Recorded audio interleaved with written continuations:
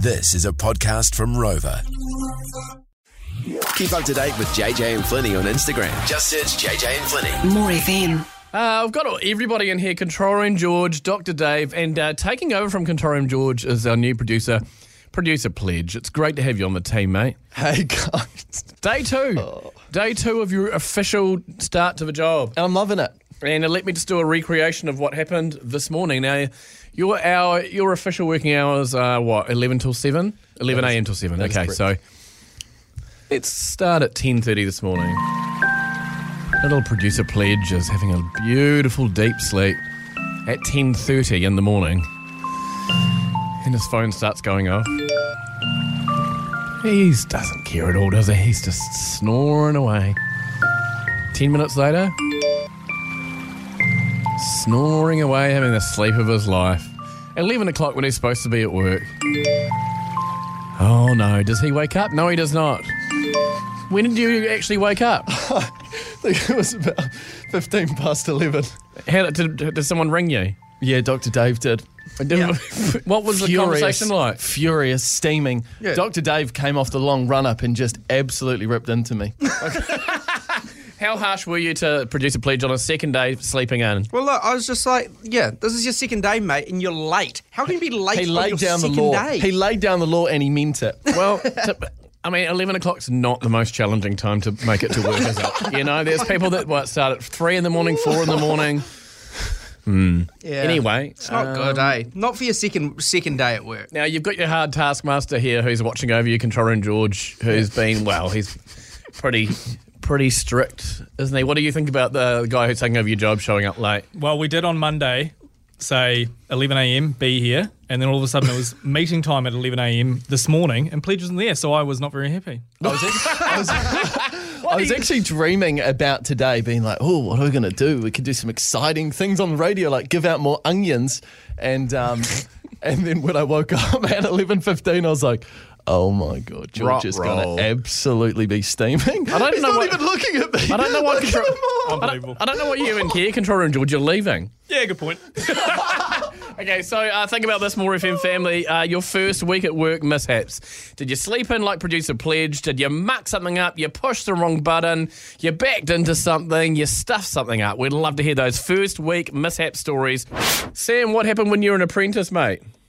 Within my first 2 weeks of my apprenticeship, we were cutting and painting weatherboards, and I swung a big one round and knocked a whole bucket of the oil-based paint right onto the brand new driveway and stained it. So oh man! It was about like a $2,000 acid wash later. Ouch! They kept me on though. So they kept you on. What, was the boss real angry or not? It's one of those apprentice things, no experience, and just not looking where I was going. So he knew that when he took me on. So there's risks involved. I'm sure you redeemed yourself later on, Sam. I tried to at least. I got flack for it the entire time I was there. So. Oh, yeah.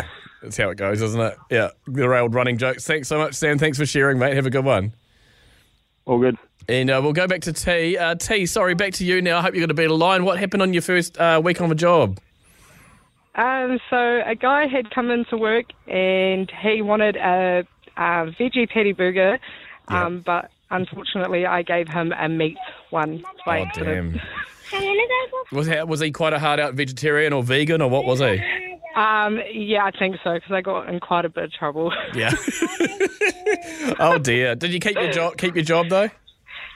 I lasted probably like 2 months after that, and I just felt guilty, so I just ended up leaving. I was like, I can't do this. We all make mistakes, T. Don't beat yourself up, eh?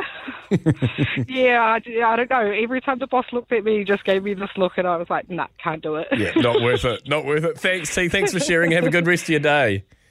You too. There we go. Thanks for all those stories. Oh, I'll just read one more out. Wasn't in the first, this is on the text, wasn't in the first week, but in the second I did 25k damage to the truck I was driving. Ouch. Keep up to date with JJ and Flinny on Instagram. Just search JJ and Flinny. More FM. Now, we all know that the Tooth Fairy, she's more generous in different parts of town, different parts of where you live in New Zealand. So just think about this. My stepdaughter Bella, she has lost I think 4 teeth on the top row. And she looks like she's perhaps played for the Black Ferns and didn't wear a mouth guard and all her teeth have got knocked out, or she's been hooked on meth or something. Definitely not hooked on meth, I can promise you that, because she's 6 and I look after her. Look, no, she's losing a lot of teeth at the moment. Wanting to know what is the going rate for a tooth where you are when the little fairy pops into town. Did some market research before the show. Oh my God, I don't know. I haven't lost a tooth in ages. I certainly hope not. It's probably like $1 now, isn't it, for a tooth? Oh, at least $2 coin. Well, that's what I used to get. Is that not enough these days? Yeah, I'd probably say $2 to $3. Depends how big they are. If we're talking the big molars, maybe $5. But the front ones, the little babies, $2. Okay, that doesn't mean you should rip out your molars to get $5. Want to know, what is it in your town? What part of New Zealand are you listening right now? You might be in Canterbury, you might be in Wellington, Auckland, Hamilton, Dunedin, wherever. Let us know, and how much does the Tooth Fairy give for a tooth where you are? Let's go to Kapiti now, to you, Ruby. How much do you get from the Tooth Fairy per tooth? For my molars, I normally get $5. Yeah. And for my front teeth, probably about $2. Okay. Depending on if they're clean or not. You've cleaned them, yeah. Do you know how the Tooth Fairy gets inside? You know how Santa either comes down the chimney or through the ranch ladder if you don't have a chimney. How does the Tooth Fairy get in, do you know? She's got some magic glitter that she leaves on my desk, but Mum says if my room's not clean, then she can't come in because it's a flying hazard. No, your mum's dead right, actually. All right, thanks, Ruby, and good luck with all your teeth, okay? Thank you. Thanks for calling. Let's go to Gizzy now. Tanya, what about you? What's the going rate in Gizzy for a tooth? Hi, it's pretty up there.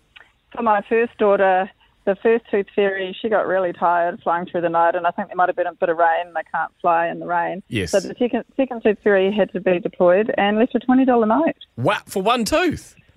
For one first baby tooth. Crikey, Dick. Lucky. Oh, set the standard, eh? Absolutely. I'm going to move to Gisborne. That's brilliant. Hey, Tanya, thanks so much for calling. Have a great rest of your day. The JJ and Flinny catch up. Just like. Thanks for listening.